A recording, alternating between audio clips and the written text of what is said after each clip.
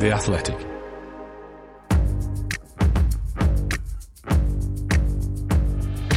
Totally Football Show, back to reality edition, as football returns from its sunshine break to confront the mess it left behind 6 short weeks ago. The Post piled up on the mat, the carton of Post milk in the fridge, the Arsenal on top of the table. Hang on, the Arsenal on top of the table? That's right. Bewildering as the last month has been in Qatar land, what awaits us in the Premier League might just be stranger still. We'll be picking through the surprises and the delights in store on Boxing Day in today's Totally Football Show.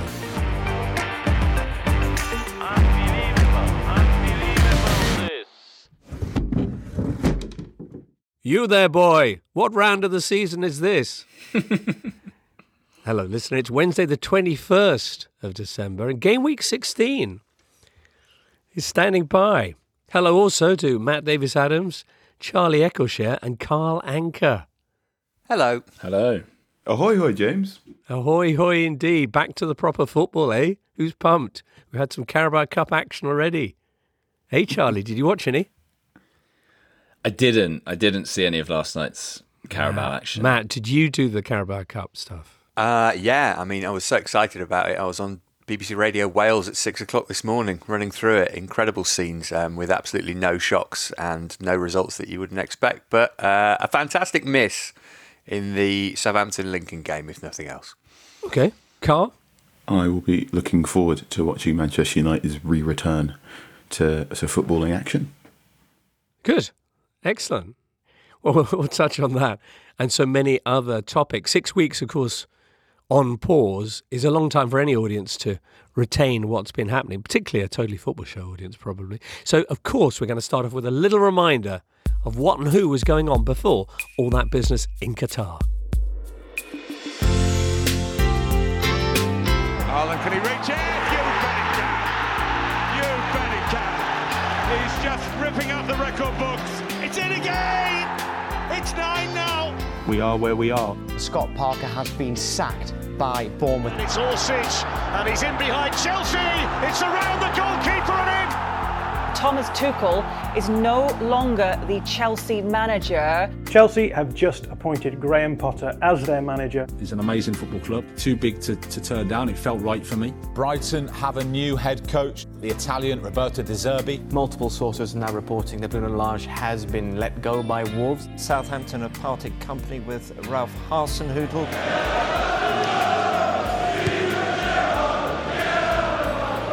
I'm a man, I accept it. I understand the situation that we're in. I am so happy to be here and to share with you this new project. Oh, Granit Xhaka, you little beauty! And this is the Arsenal that have been taking the league by storm this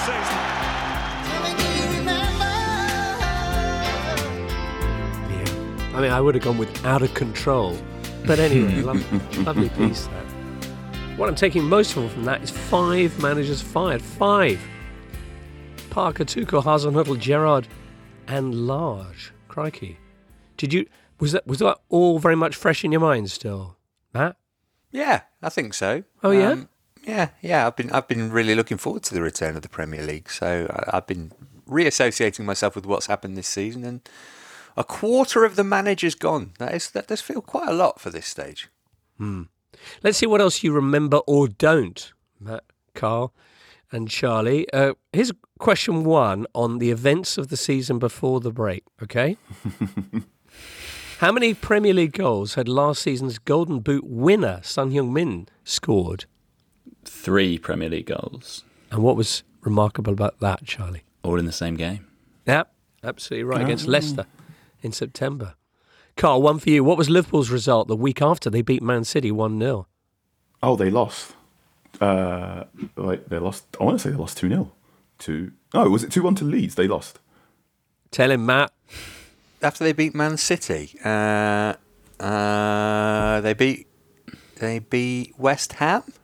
They lost to Forest. They lost to Forest. Oh, yes, of course. Yeah. I'm looking forward to after they beat Man City. Are you sure? Yep.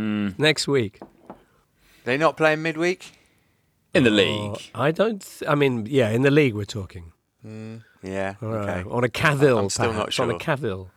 Okay, here's another question. Who set a new Premier League record for most goals conceded 7 games into the season? That would Could it be Bournemouth? I don't want to answer it just in case. I don't think it's Bournemouth because It's not Bournemouth, although I can see where you'd think it might be with that 9-0 against Liverpool. Is it Forest? It's Leicester. Who then produced something like 6 clean sheets in a row. All right, one more. Who was the first Man United player to actually score a goal this season? And which round was it in? This would It be... was Jadon Sancho. Oh, Charlie, in over the top. Yes, indeed. Jadon Sancho. Remember him? Matt, vindication. Producer Charlie's just been on to say, yes, there was a midweek round between the victory over Man City and defeat to Nottingham Forest. Yeah, but I mean, the important thing to remember is that they did lose to Nottingham Forest. Yeah, okay.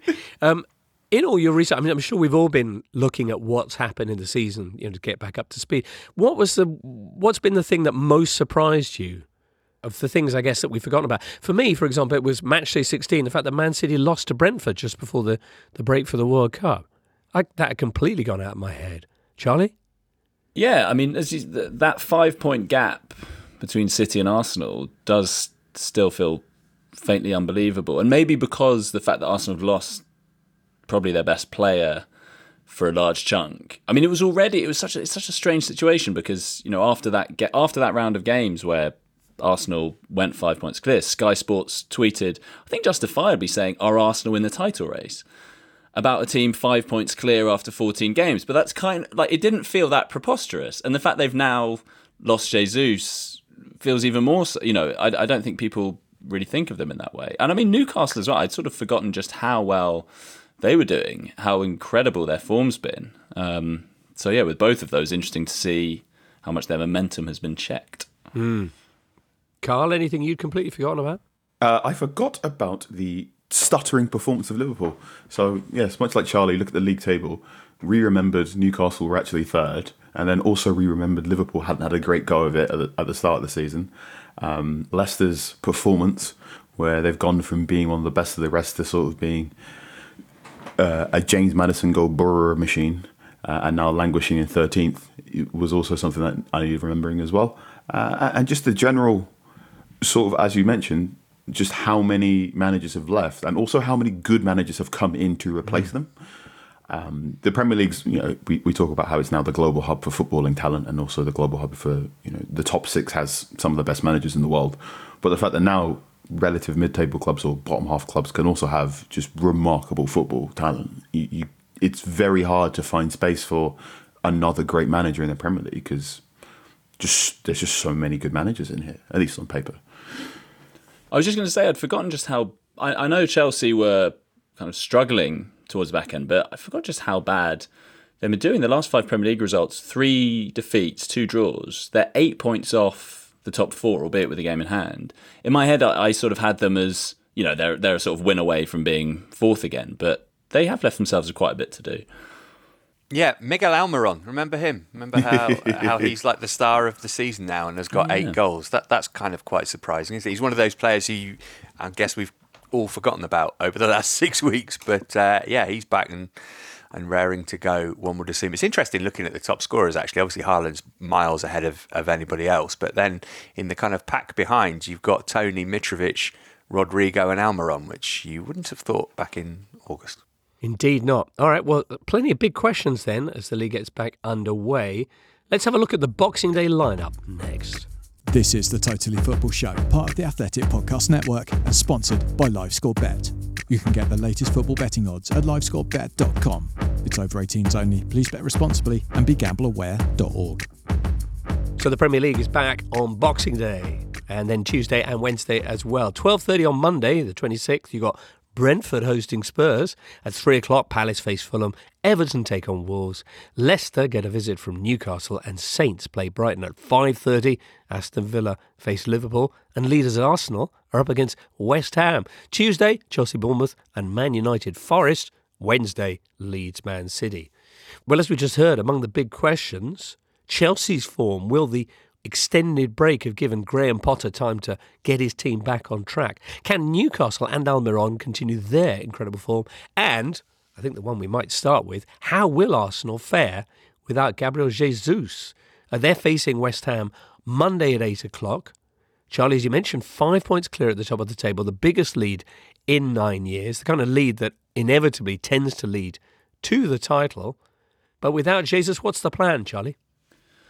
Well, they don't have a huge amount of options in that position. I mean, Eddie Nketiah will come in, you would have thought. I mean, the other thing they could do is play someone out wide, move Martinelli through the middle.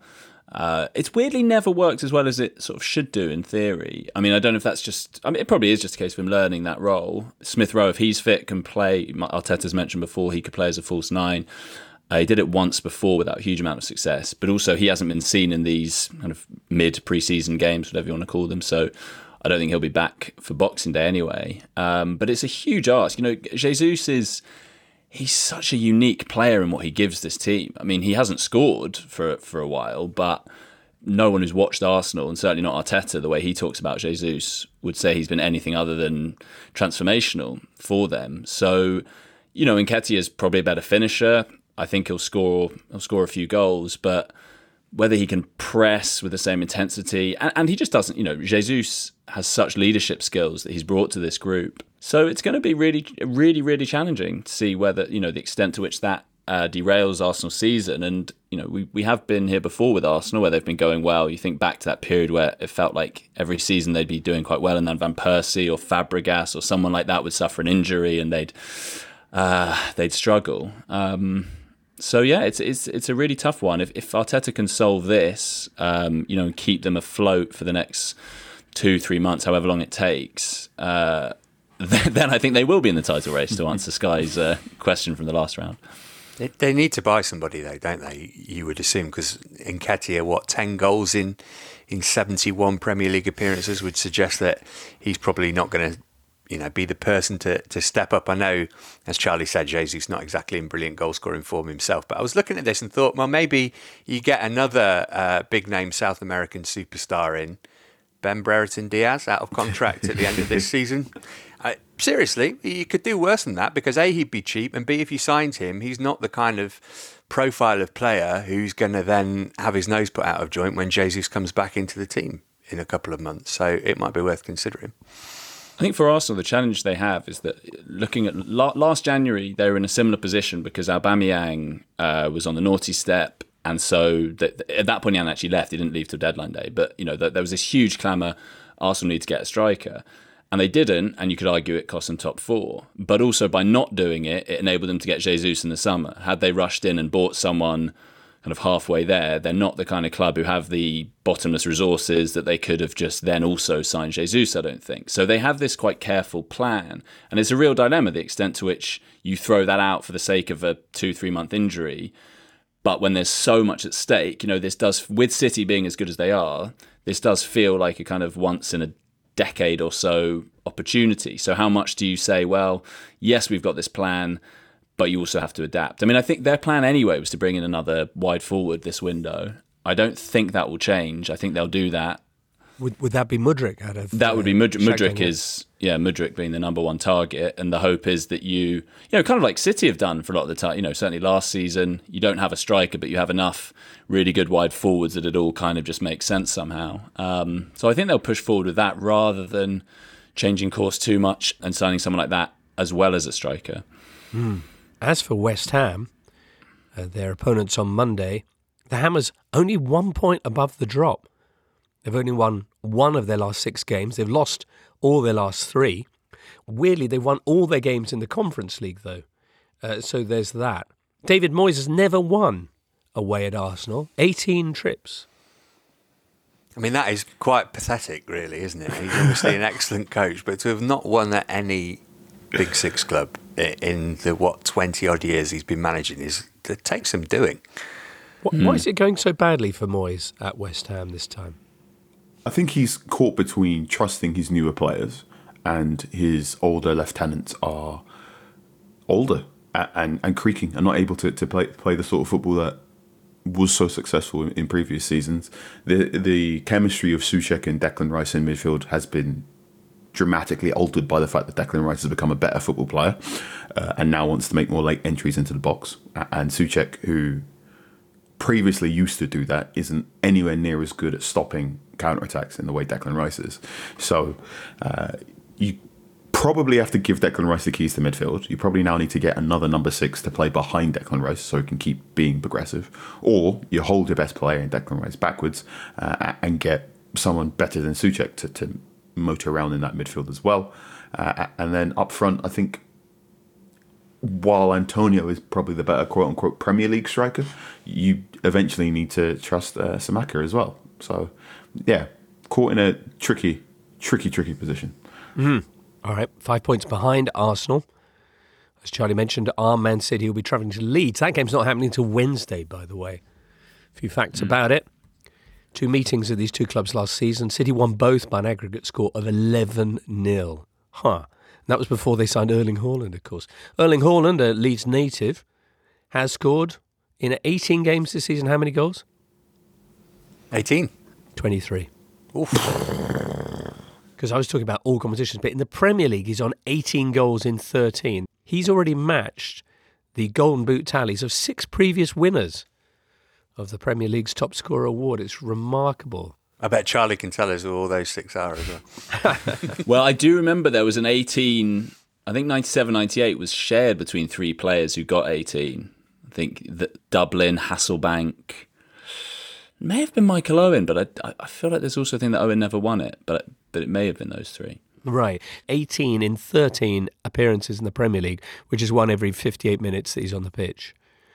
So that'll be interesting for Leeds, who are in a similar position to West Ham. They're 2 points above the drop. I watched Leeds lose to Fulham before the World Cup came in, and it very much looked to be the end of Jesse Marsch. His reaction to that game, he went over to clap every single stand at Ellen Road. He sort of kicked the ball in frustration and gave a very muted press conference. And I thought, well, this is the end of you. There's surely someone else waiting to come in for next week. And he survived, and Leeds played slightly more competent football in the weeks afterwards. They're in a really precarious position because I know they lost so much against Manchester City last season, but that was Bielsa's Leeds. And I think Bielsa's Leeds are a concept that can only really be compared to other Bielsa teams. Whereas this Leeds team are trying to play slightly more functional and trying to be less open, and yet can still get carved up in the same way. So good luck to them. And if Jesse Marsch manages to last the season, I'll be pleasantly surprised. They're also without Tyler Adams for this game, I believe, Leeds. So he got sent off against Spurs, which is quite a significant blow. Again, one that post-World Cup feels like more of a blow than it might have seemed to some viewers anyway, who don't watch Leeds regularly a few weeks ago. Right. Because of his impressive performances in Qatar. Yeah. Right. Absolutely. Obviously, Leeds have got Somerville, who had a nice little run of form. And they've got Sinisterra, who I think I've spoken before about. It's simply a matter of time before Sinisterra becomes their starting left winger. So there are 2 or 3 players who are eventually going to kick on for Leeds, and this Leeds 11 in February will look very different to the Leeds 11 from February last year. I hope. All right.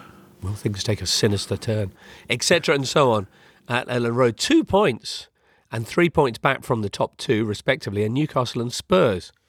So here's another of the big questions. This incredible form that Newcastle were on, 5 wins in a row, unbeaten in 10 games, have taken 22 points from the last 24 available, only 1 defeat all season. Can it continue? And Almiron, who scored 7 goals in his last 8, will he regress to the mean? He should. So Almiron's massively, well, I say massively, Almiron has been overperforming. The entire goal scoring run he's had, this is very much a nice purple patch. I think what's been quite nice about Almiron's goal scoring run is he's hitting things first time, whereas previously you could see that man take 2 or 3 touches and then get caught out and whatnot. I'm not sure if we can call things momentum now. He's just going back to a new start of the season, but I wouldn't bank on Almiron scoring goals at the same rate he was scoring before the World Cup happened. Why do you think it'll change?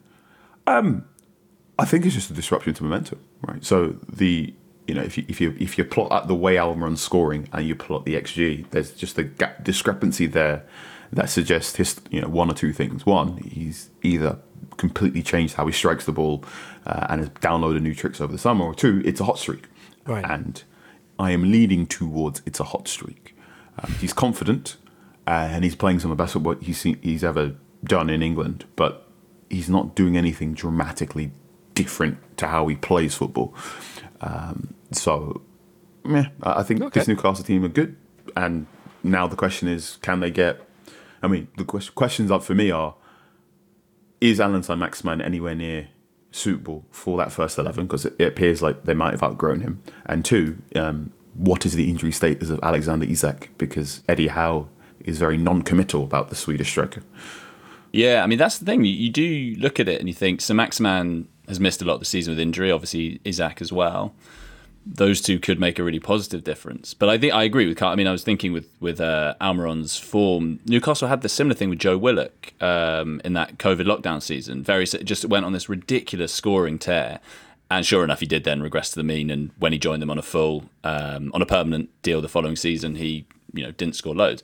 Admittedly, he's still a really important player for them. But that Leicester away it's a very tough game now. One that earlier on in the season would have been like, let's just go take a few corners and we'll probably win. But then there was a defensive volte-face inspired by Wout-Faes for Leicester, which very nice. Seems to have changed things. There's concerning scenes from Newcastle midweek. Dressing room selfie after reaching the quarter-final of the League Cup by beating Bournemouth at home. Have you notified the celebration police? Yeah, I have. I know they haven't won a trophy since the 60s, but not a great look. Right. Leicester will have a very rested James Maddison. He might be going to Newcastle in January. What? So a little wrinkle there, isn't there? He's long been linked with Newcastle, and January apparently might be the time for that to happen. So that adds a little twist to this game. Wow. As they continue their charge on the top two. They're only 2 points, as I mentioned, behind Man City.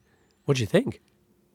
It's theirs to lose. They Manchester United will be coming, Liverpool will be coming, Chelsea will be coming, but they are in. Can you be pole position? Pole position for bronze, so to speak. Yes, they all have to squander things just as much as the other teams have to be very, very good. And I think Newcastle's quote unquote good vibes and the financial potential they have in the January transfer market means they will have to mess up just as much as the other teams will have to do well. Right. Okay. They've got a great defence. They really that's where you think there is something sustainable building there. It's very settled, very solid. I would still be surprised if there are just so many good teams chasing them. I'd be surprised if they managed to get fourth. And I think as well we forget, or I do anyway, that the season isn't. I think of it as sort of halfway through because of it being a midpoint break, but it's not. When a lot of teams have only played 14, some have played 15. So it is still, there's still a heck of a long way to go. We've seen many teams in the past in the Premier League be sort of third, fourth at this stage, and then by the end they're not even close. Yeah, to be honest, I was actually looking at second spot for them as opposed to top four, but hey, we'll see. We'll see. Could be an illuminating fixture, that Leicester against Newcastle. What about Spurs, though, who are involved in the game which gets the Premier League back underway? This is Boxing Day lunchtime, 12:30, as they visit Brentford. Now, we left things with Brentford having just become the first side to beat Man City at the Etihad in 20 matches. Ivan Toney, who'd had hopes of making the World Cup squad, reacting to his brutal snub, with a match-winning brace in that game. And now he faces Spurs. James Moore of The Athletic tweeting, "It only just dawned on me how obvious it is that Ivan Toney will score a penalty against Spurs on Boxing Day." Because there'd be a bit of narrative to that, wouldn't there? They've got to make use of him while they've got him, though, haven't they? Because just looking at Jay Harris's piece on The Athletic this morning about his these betting charges that are being put against him, if he's broken the rules nearly 300 times, based on Kieran Trippier getting, a 10-week ban? 10-week ban. A couple of seasons ago, and Joey Barton got over a year ban. He got 18 months, I think. Yeah, I think it was reduced a little bit on appeal. But yeah, that could be the decisive factor in Brentford's season. If he's found guilty and given a ban of any 4 to 6 games, something like that, they've got a massive problem because he scores the vast majority of their goals. Matt, can you break down exactly what the charges are? I mean, not all 300 of them, perhaps. Well, it's historical bets that he made between, I think, from sort of 2017 onwards, between 2017 and 2019. Obviously, you're not allowed to bet if you're all the way down to sort of 6th, 7th tier of football. I think you're not allowed to bet on. It's not football matches that you're involved in. It's any kind of football. So if he's found guilty of that, then you would assume that he's going to get a suspension of some form. Kieran Trippier, he received his suspension for giving information of his transfer to Atletico Madrid, I think, rather than... Which feels, in a way, that feels kind of more serious, doesn't it? Or more significant that he was actually involved in it, but we don't know whether Tony's betting on games that he was involved in or not. And I mean, Brentford did have a period without Tony last season, and inevitably it was far, far harder for them. So that is huge. I mean, Kane scoring a penalty would also be similarly charged with narrative in that game. Just go straight to pens. Nice. Spurs, who are on a poor run of form at the moment, Charlie, or at least were when we stopped. They'll have poor Hugo Lloris in, how can I say this, low morale. Christian Romero, though, his teammate, I hope he's delicate around the dressing room about... Yeah, chanting away about Lloris and his teammates, probably. Big World Cup for both those two and a few others. Richarlison as well had quite an emotional rollercoaster and is injured, which is quite bad news. The big thing for them is Kulusevski coming back, and that really is massive because, talking about Brentford without Tony, Spurs really missed him before the World Cup. He really makes them tick. They can look very short of ideas and creativity without him. He came back literally within minutes, just set up a goal for Kane against Liverpool with a really nice assist. And I think that will give them a lift because they're in a good position, points wise, and they're in the top 4. But I don't think many people have been convinced by their performances. So yeah, it feels like they need something to change, and that could be it. Question marks, Charlie. All right. Well, you mentioned Liverpool there, who are 7 points off the top 4. We'll talk about them and a bit of that midweek Carabao Cup action next. This is the Totally Football Show, sponsored by LiveScoreBet, the home of Squads. Squads is a weekly free-to-play game. You reveal 5 players across the week which make up your squad, and you can earn cash each time they score in the selected games. The cash amount is decided by LiveScoreBet's prize wheel and can range from 10p up to £50 per goal, which you can spin once the final player is revealed. Find out more and play Squads for yourself for free at livescorebet.com or by downloading the LiveScoreBet app on Android and iPhone. It's over 18s only and full terms and conditions apply. Please bet responsibly and begambleaware.org.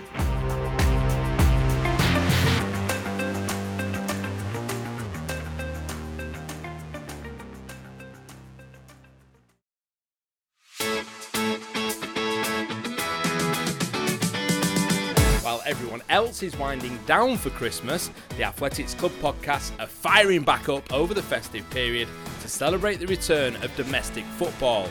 Catch Talk of the Devils, Handbrake Off, The Phil Hay Show, and all your favourite club shows. None of that World Cup nonsense is behind us. All are free to listen to, of course, on Apple, Spotify, and wherever you get your podcasts.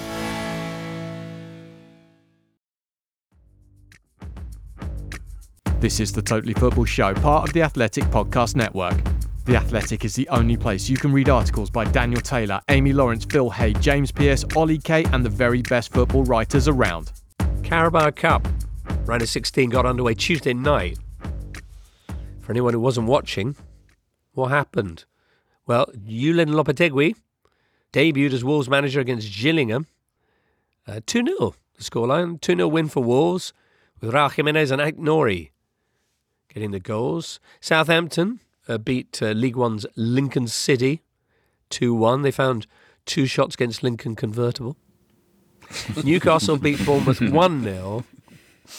And Leicester were 3-0 winners against MK Dons. I mean, it's thrilling stuff. There was Argentina. A weird thing in that MK Dons Leicester game. So MK Dons sacked their manager Liam Manning a couple of weeks ago, and they put Dean Lewington in caretaker charge, who's played for them hundreds and hundreds of times. He, at the weekend, they played Portsmouth in the league, and his dad is Ray Lewington, famous coach, most recently, alongside Roy Hodgson at Watford. And he kind of snuck him in and put him on the dugout, and the game started and the ref spotted it. And, no, he can't just stand in the dugout with you. He's not supposed to be here, so he had to go. Anyway, Dean Lewington takes that game. They win 2-0. He's asked how he's enjoying being in caretaker charge. He replies, not much. And then he can't take the game against Leicester because he was having hamstring surgery on an injury. So they had to get Bradley Johnson, the former Norwich and Leeds midfielder who's now there, to take the team. He dropped himself, stood on the sidelines and coached through this game. They're very much bare bones coaching-wise. MK Did he bring his dad or not? I don't know, to be honest, but I'm going to go ahead and say no. Crikey, Matt, that's an astonishing level of detail. Thanks. Coming up on Wednesday, we've got Blackburn against Nottingham Forest. High-flying Blackburn. Man United are up against Burnley. Charlton face Brighton. And then on Thursday, that kind of headlining fixture, Man City against Liverpool. What are Liverpool up to this weekend ahead of that League Cup clash with Man City? Well, they're at Aston Villa. Anyone excited about this game? World champion Emi Martinez, the first Villa player ever to win the World Cup. Talking about penalty narratives. Charlie, imagine if there's a spot kick awarded here. Wow. Yeah, I mean, he has had his moments in the Premier League as well. He's made some big penalty saves. I am a bit curious to watch Villa. I feel like they're one of these teams who, Emery came in, has already made a massive difference. And it sounds like they've had quite a positive off-season. So, yeah, I do quite want to see how Emery does and whether they can continue that good form. Yeah, they played Chelsea in Abu Dhabi last week, and it was basically their first choice Premier League team who played in that game. They had 4 players at the World Cup, Villa, and one of them was Martinez, who won it. One was Matty Cash, who did well, and then Jan Bednarek, who I had no idea played for Villa these days, and Leander Dendoncker, who had a couple of games for Belgium, and that's it. So, potentially out of all the Premier League managers, Emery's benefited the most from this break, I'd say. What was the result when they played Chelsea last week? Oh, it was 1-0 one way or the other. I forget which. Right, okay. I watched one of Emery's first Premier League games in charge of Aston Villa, and his Aston Villa team just completely outworked Ten Hag's Man United. They played. It very much felt like he copy-pasted the tactic from Villarreal in the Champions League, so a sort of orthodox 4-4-2. And the fullback pushes high, one of your central midfielders pushes wide, and you sort of invert. You got that nice little triangle to just play havoc on a defence. And Emery's good at this. He's very good at making middleweight teams punch above their weight. And I'm always confused as to where Aston Villa sit in the hierarchy of Premier League clubs, but I think you've got potential Europa Conference League candidates there with Emery in charge. He would become, with a victory against Liverpool this weekend, the first manager in Villa history to get 3 wins out of 3. Liverpool are also looking to make it 3 wins in the league in a row. They haven't managed to do that so far this season. As I mentioned, they're 7 points off the top 4. They do have a well-rested Mo Salah, but no Luis Diaz, who's suffered an injury setback. He's apparently going to be out for another 3 months. Again, do you think Jurgen Klopp will have used these 6 weeks to have got his team back on track, or will the uncertainty over the ownership of the club perhaps leak into the league performances? I think the injury to Luis Diaz means we're going to get a lot more Darwin Núñez on the left-hand side, which I'm quite excited for. We didn't get too much Darwin Núñez in this World Cup, but I burst out laughing at his attempt to scuff up the penalty spot when Uruguay played Ghana. So yeah, more 90 minutes for him will be hilarious, if not good for Liverpool. And yeah, they're in a really precarious position in that so much of their good work last season was on the fact that Thiago and Fabinho were together, whereas it seems to look like Fabinho's beginning a slow decline, and Virgil van Dijk seems gettable in a way that he hasn't previously seen gettable as well. One of the big conclusions I took from part one of this season, I should say, is that quite a few of the number 6s who were so good in previous seasons just looked knackered. So Højbjerg was fantastic, almost the exception to the rule, but you were seeing a tired Jorginho, you were seeing a tired Fabinho, you were seeing other players just not be able to keep up and cover the space in the way they used to. And the more Liverpool have to play Henderson and Milner to sort of cover for other midfield errors, the more gettable they will be in general. So good luck to the rest of that team and Trent Alexander-Arnold in particular. No Jota as well still, which is, that's a big blow for them. I mean, talking about players that didn't go to the World Cup, you mentioned Salah and Thiago. The fact that he didn't I think Thiago not going is a big boost for them because his fitness is often touch and go, and I think he's such a crucial player for them. But yeah, I mean, feel like their squad will be tested in those attacking positions. And it'll be interesting to see whether Klopp can find those solutions, because we're so used to him having such a settled front three. And even then last season, Diaz came in, but then they had this sort of rotating front five, which worked amazingly well. So yeah, and that is a hard first game, Unai Emery's Villa away. Yeah, we're so used to seeing Liverpool in the top two, but this year even top four looks like a big ask. One thing in their favour is 2 seasons ago they were in a similar position. They dropped out the top four and looked completely hopeless, and then rallied and actually ended up finishing third. That was the Alisson scoring at West Brom season. So they have recent experience of finding a way, but yeah, they may have left themselves too much to do. Yeah, this Premier League looks maybe more competitive than that one, though, with the likes of Newcastle and, of course, Arsenal. You saying Solskjaer's United coming second wasn't a competitive Premier League season? Uncertainty, anyway, reigning over Anfield, with question marks over the club's sale, or at least new investors coming in. Similar story at Man United, with the Glazers now declaring themselves open to at least selling part of the club. Bournemouth, meantime, have been sold to a group of people. The only one whose name I remember is Michael B. Jordan, out of Black Panther and, most thrillingly, Creed. We'll talk about Bournemouth in a second or two, but which is going to be more propitious for a return to Premier League action? The players who've been through, who are kind of finely tuned and match fit from a grueling tournament in the Middle East and all the emotional toil and taxation that's come from that, or those who've basically not played a proper competitive game in 6 weeks? Who's going to be better off? It's a case by case basis, isn't it? Are we talking now about Chelsea? We can do Chelsea. Matt Davies-Adams. Just because they're playing Bournemouth, obviously on the 27th.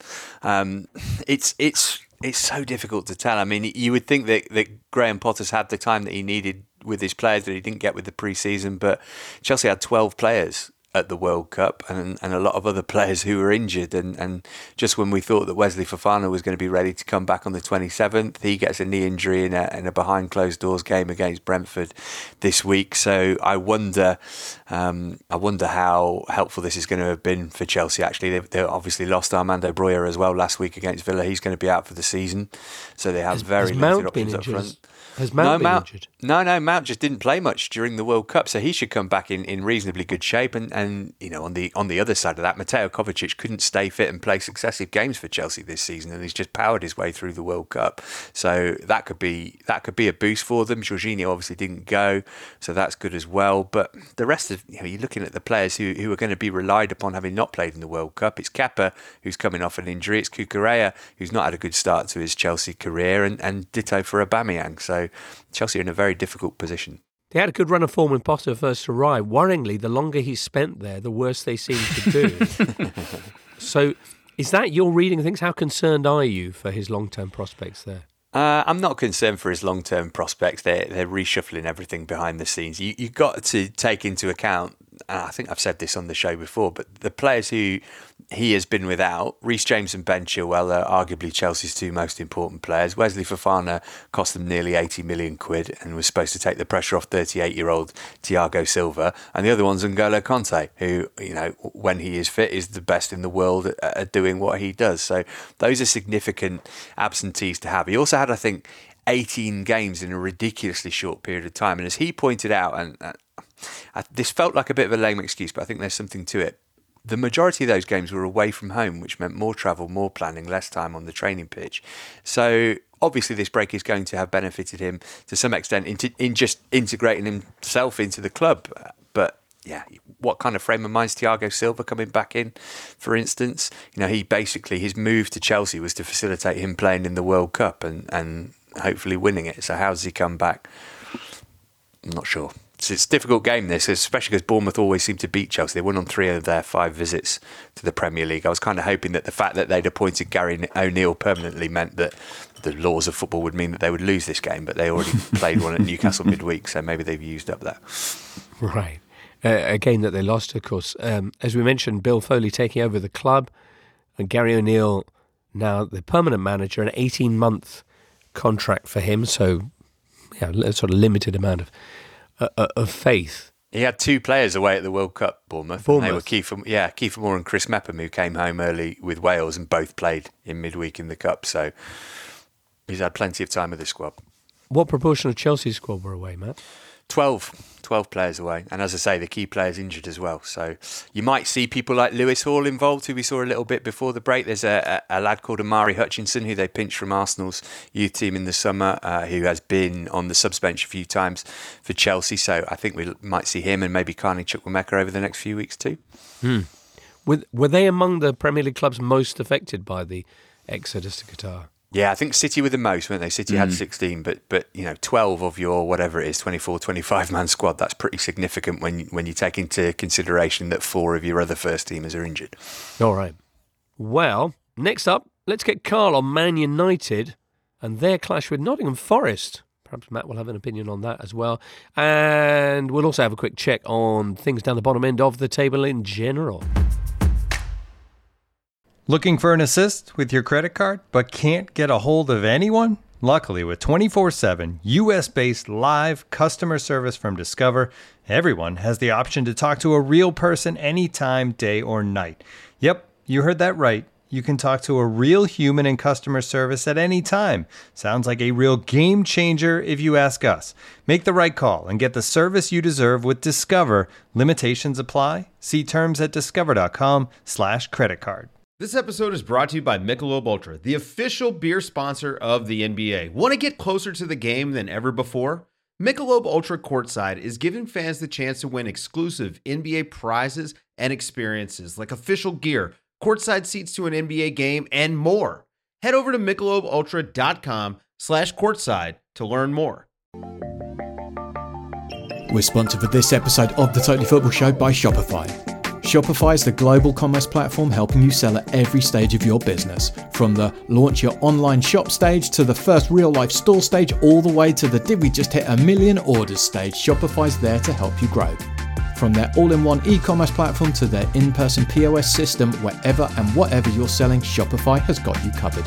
Shopify helps you turn browsers into buyers with the internet's best converting checkout, which is up to 36% better compared to other leading commerce platforms. Plus, you can sell more with less effort thanks to Shopify Magic, your AI-powered all-star. And what's more, Shopify's award-winning 24/7 support is there to help your success every step of the way. Because businesses that grow with Shopify. Now, because you listen to the Totally Football Show, you can sign up for a $1 per month trial period at shopify.com/totally, all in lowercase.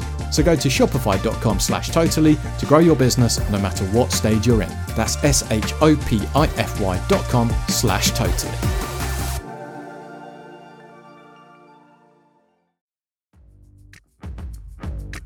You're listening to the Totally Football Show with James Richardson, sponsored by LiveScoreBet. You can get the latest football betting odds at livescorebet.com.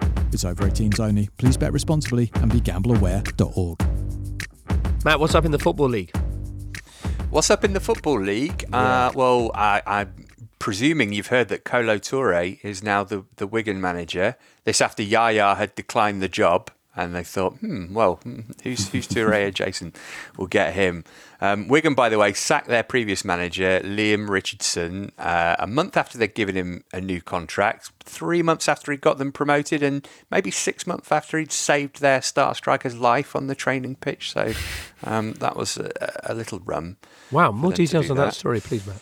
Charlie Wyke had a cardiac arrest during training, and it just so happened that Liam Richardson, the then manager, had done a first aid course. I think it was part of his LMA training a couple of weeks before, and he literally did the chest compressions and brought him back to life in front of the rest of the squad on the training pitch. And Charlie Wyke is back playing now, remarkably. Jeepers. But the manager is no longer managing there. No, he is not. Kolo Touré is now in. Started with a draw at Millwall, lost to Sheffield United midweek. The Championship at the moment, I had a little look at this. 6-a-side team that you could make from Championship managers. We don't need a goalie, so ignore that. But you could have Slaven Bilic, Touré and Vincent Kompany at the back, Paul Ince and Michael Carrick in midfield, and Jon Dahl Tomasson up front. Amazing. Amazing. Adjacent to the top end of the Championship is the bottom end of the Premier League, which currently features Forest, Saints and Wolves in the bottom three, West Ham and Everton only a point above them, and Leeds and Bournemouth not too far away as well. This weekend, absolute rock bottom of the table Wolves visit the only just outside the bottom three, Everton, in what looks like a significant match. Wolves, of course, as we mentioned before, now managed by Julen Lopetegui, because they couldn't get Mick Beale. It's going to be his first game as a Premier League manager. He had one in the Carabao Cup on Tuesday night, and they won that 2-0. Everton and Wolves are the two lowest scoring teams in the Premier League, although that may all change. That's along with Forest, that low scoring team stat. As for Everton, while Wolves usher in their brand new era, last we saw of Everton fans, they were venting their fury after back-to-back defeats against Bournemouth. Lovely old-fashioned boos in that. They've had 6 defeats in 8 games in all competitions. They've been off to Australia for a little break. Not sure how that's going to help things. Key game, this? Nailed on Wolves win this, isn't it? Is it? Yeah. First game for Lopetegui in the Premier League. Everton's sort of malaise that's around them. As you say, they don't score goals. I mean, it did take... I think it was Australia, but yeah. Very good. It did take Wolves 77 minutes to score against the bottom team in the whole Football League, and that was a penalty in midweek. So it might not be a classic, this one. But yeah, it's got 1-0 win, Boos ringing out. Minute. Yeah. Frank Lampard appealing for calm as he walks off the pitch, and somebody holding Jordan Pickford back. Connor Cody fronting up like you would not believe. Talking about this football club, yeah. Yeah. My word. That does sound dramatic. And if you're not an Everton fan, quite appealing there, potentially dropping into the bottom 3 with that. Teams in and around that danger zone include Nottingham Forest, who'll be taking on Man United, who've also had a busy World Cup, as we mentioned, with the Glazers talking about considering selling the club. And that business with Cristiano Ronaldo, the interview and then the termination of his contract. This is, intriguingly, the first Premier League meeting between these sides since Matt what? Yeah, since that fateful day, February 1999. I was there when I think it was Andy Cole got subbed off at 4-1, and we all thought, oh, phew, that'll make things easier for the closing stages of this match. And narrator, it didn't. Solskjaer thinks about going, beats the offside trap. And Besson does well yet again. But there's more to do. Oh, that's brilliant. That is brilliant from Ole Gunnar Solskjaer. Forest lost 8-1. It was 1-1 at one point in that game as well. It was 0-0 as well. Ole Gunnar Solskjaer came on as a substitute and scored 4 goals, which remains the highest tally for somebody coming in off the bench in Premier League history. Crikey. Carl, do you want to say anything about that game and what's going on with Man United? No, they certainly went on small tour to Spain. It wasn't a great performance in terms of results. They lost to Real Betis and Cadiz as well. Ten Hag has struck a very confident, to the point tone when asked about certain things. He was asked many a time about Cristiano Ronaldo and tried his best to not talk about it, and then I think on a 30-second attempt went, okay, fine, I'll talk about it as well. The big interesting thing with United is Jadon Sancho, who has spent this entire World Cup break in the Netherlands with some coaches on Ten Hag's recommendation, and is now in a sort of, he's not in our immediate plans, but we hope he can come good.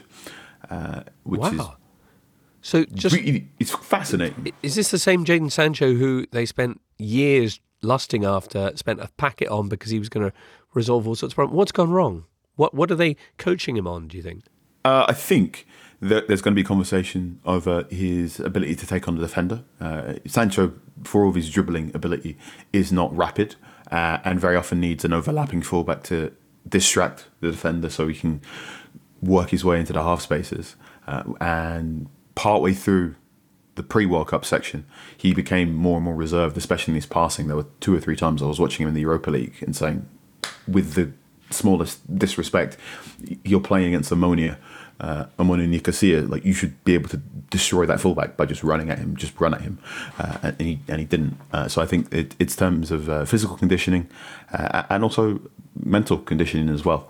I think there's been 2 or 3 conversations as to the slightly brittle confidence Sancho has had since he's become a Manchester United player. Through, I'm going to say, no real fault of his own. It's been quite a tumultuous season and a bit at Manchester United for any player.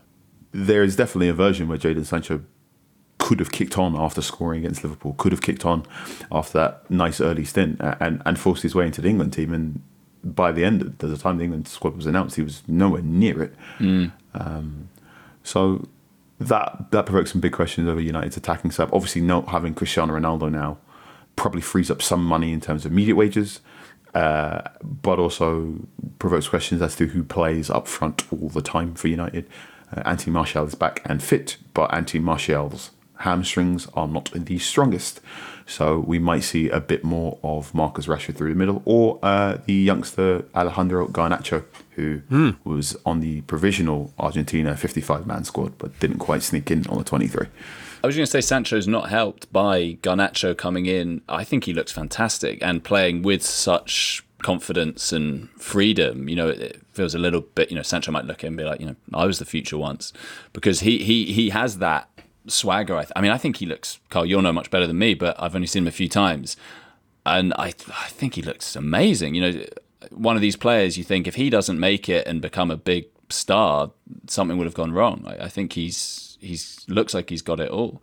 And for United as well, with the you mentioned with Spurs having a player for Argentina and France, United did as well, didn't they? They had Varane and Lisandro Martinez, so they have had players go deep at that tournament. I know Martinez wasn't a kind of playing regularly, but he played a bit, and it'd be interesting to see how they're affected by the World Cup break as well. Yeah, I think in terms of minutes played, Manchester United is second only to Manchester City, and maybe this is my red spouting biased, but I think a number of teams benefited from the influence of Manchester United players. So I think the Portugal team became Bruno Fernandes' side. And I think, yes, Lisandro Martinez didn't play too much for Argentina, but I think he had really good impact in the game against Australia, and he was very, very good in the quarterfinal against the Netherlands as well. Rafael Varane looked absolutely exhausted in those final minutes of the final.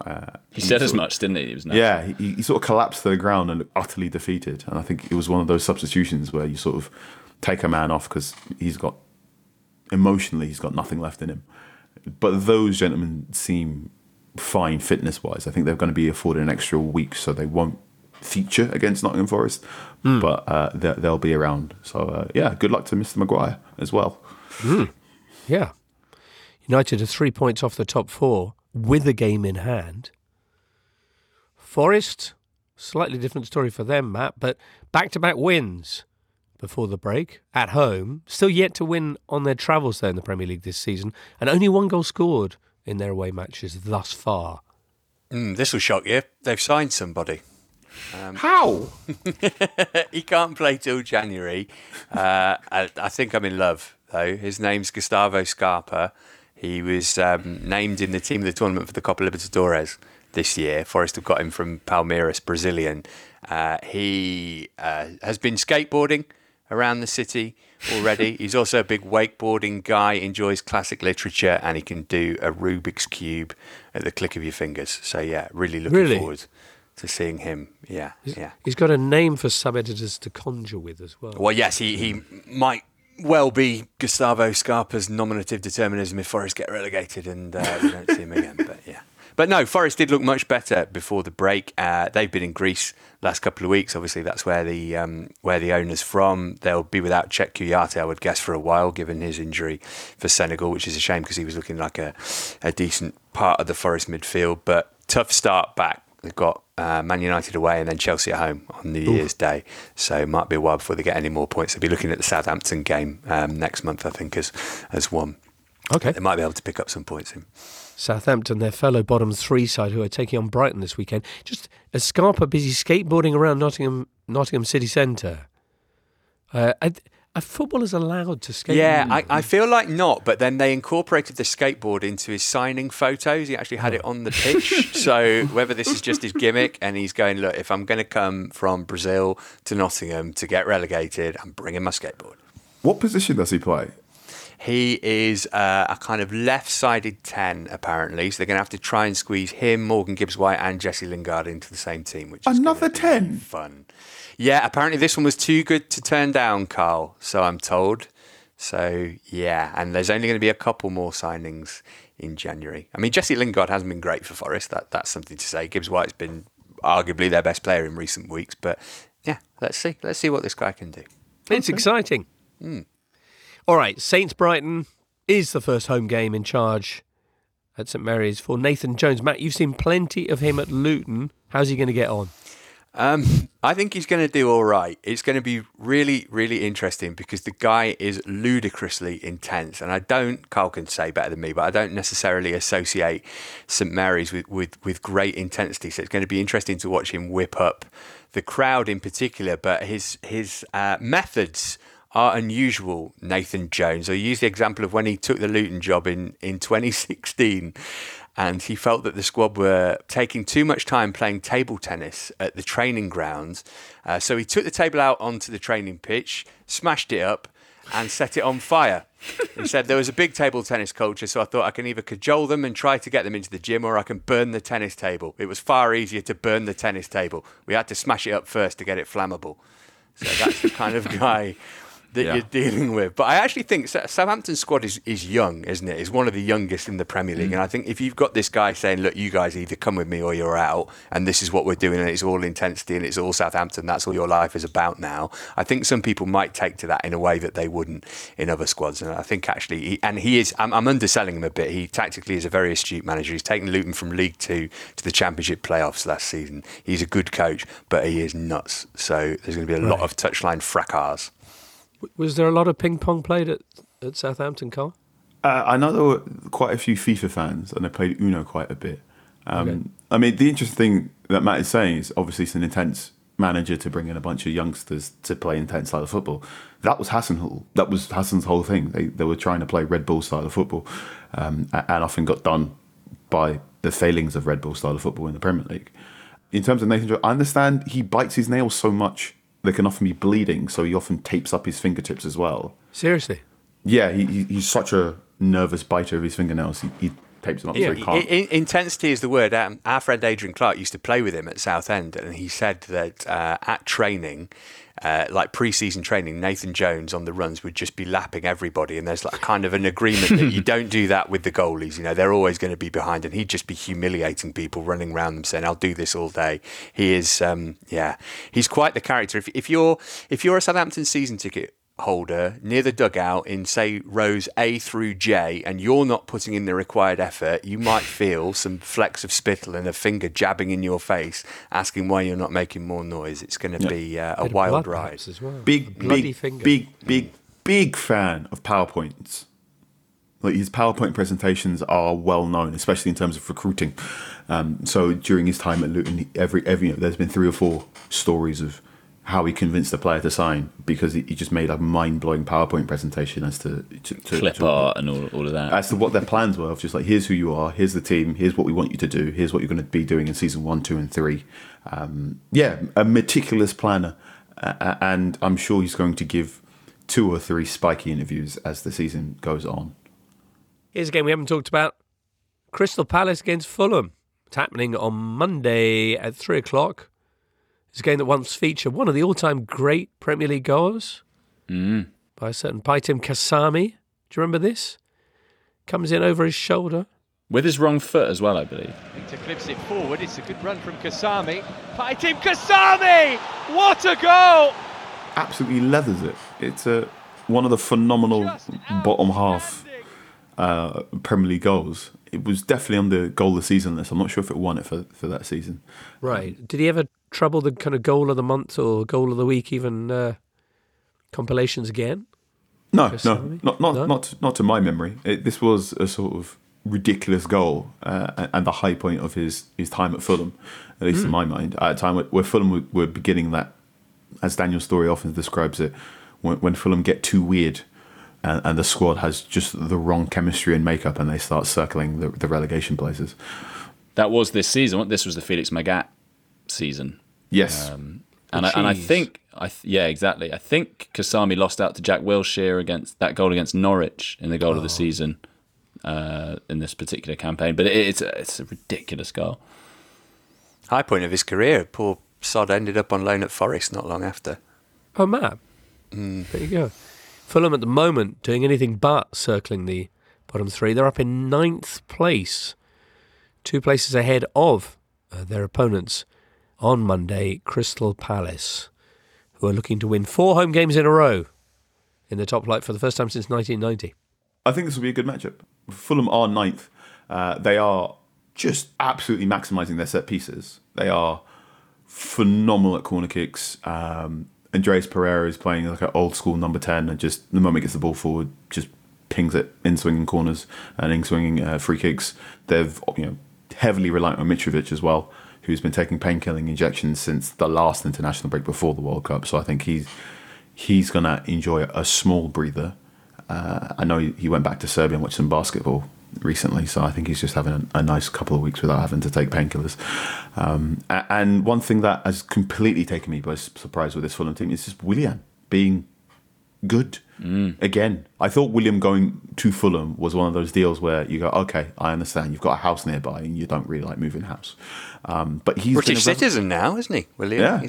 Yeah. He's posted a picture of him having gained his citizenship. Oh, that's nice, with all the opportunities that now affords him. He's been a revelation for Fulham this season, and it has been argued by some very annoyed Chelsea fans that Willian this season has been a more effective wide player than a number of Chelsea's wide players at the moment. This will be a really fun game in that Palace really strong transition, Fulham like counter-punching as well, but also the set pieces will be, I think, the thing the whole game will turn on. I'm intrigued, Carl. Is it on telly, do you know? I think this is the Amazon Prime. Yeah, it is the Prime. Is it? They're all on. Good Lord. Or you could ignore the whole lot and be shocked and surprised when we reveal the scorelines when we return in our next show on The Totally. Producer Charlie, can I confirm that is next Thursday? Wow. Someone's taking a bit of a breather.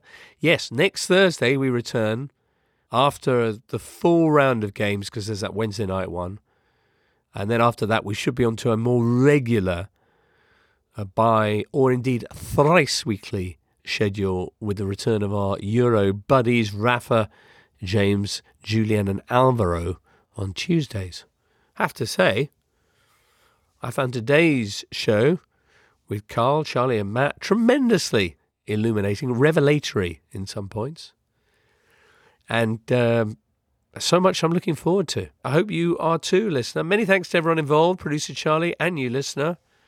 More of the same next Thursday, so do join us then. For now, from all of us here, hey everyone, have a happy Christmas. Merry Christmas. Happy Christmas. Merry Christmas, everyone. You've been listening to The Totally Football Show, part of the Athletic Podcast Network. Discover bonus video content by searching for The Totally Football Show on YouTube and see the very latest subscription offers at theathletic.com/totally. The Totally Football Show is an Athletic Media Company production and sponsored by LiveScoreBet. Get the latest football betting odds at livescorebet.com. It's over 18s only. Please bet responsibly and be gambleaware.org.